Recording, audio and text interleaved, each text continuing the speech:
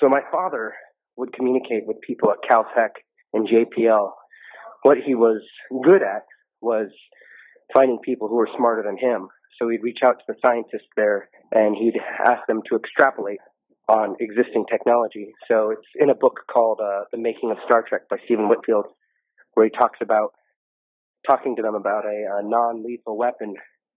And they sort of said, well, we have lasers now, but what we're working on is a phasing laser.